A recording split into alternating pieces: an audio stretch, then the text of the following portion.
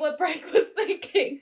Like, he loves Katara regardless of who you pair him with. It's just gonna look ugly if he's with other women. Bashed its head and buried Katara it would into have the ground. intimately touched Zuko's face as she healed his scar with the spirit water if Aang didn't have to cock block them.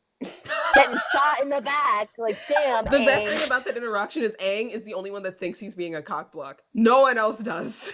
Everyone's like, he shoots Zuko a glare. It's so funny. And Zuko's like, you! The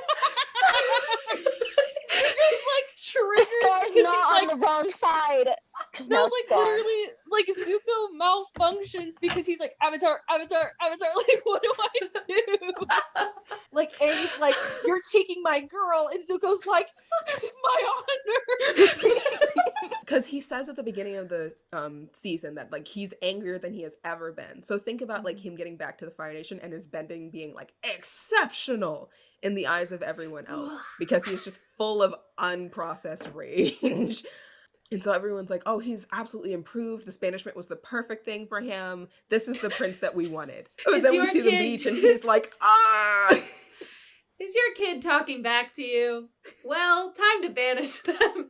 Put him out at sea for 3 years.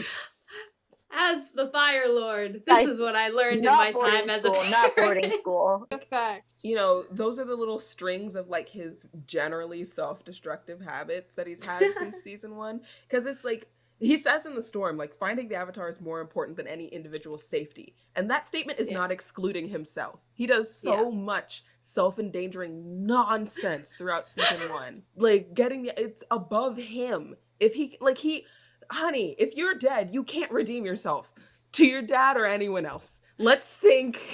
He said maybe they'll remember me. Peak 16-year-old boy logic. Like, if I die, but I accomplish my mission. Oh my gosh. My father will accept me dead. The boys will be boys.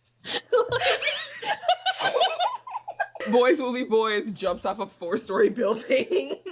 For honor. Worst moment, his cracking open a skull with the boy.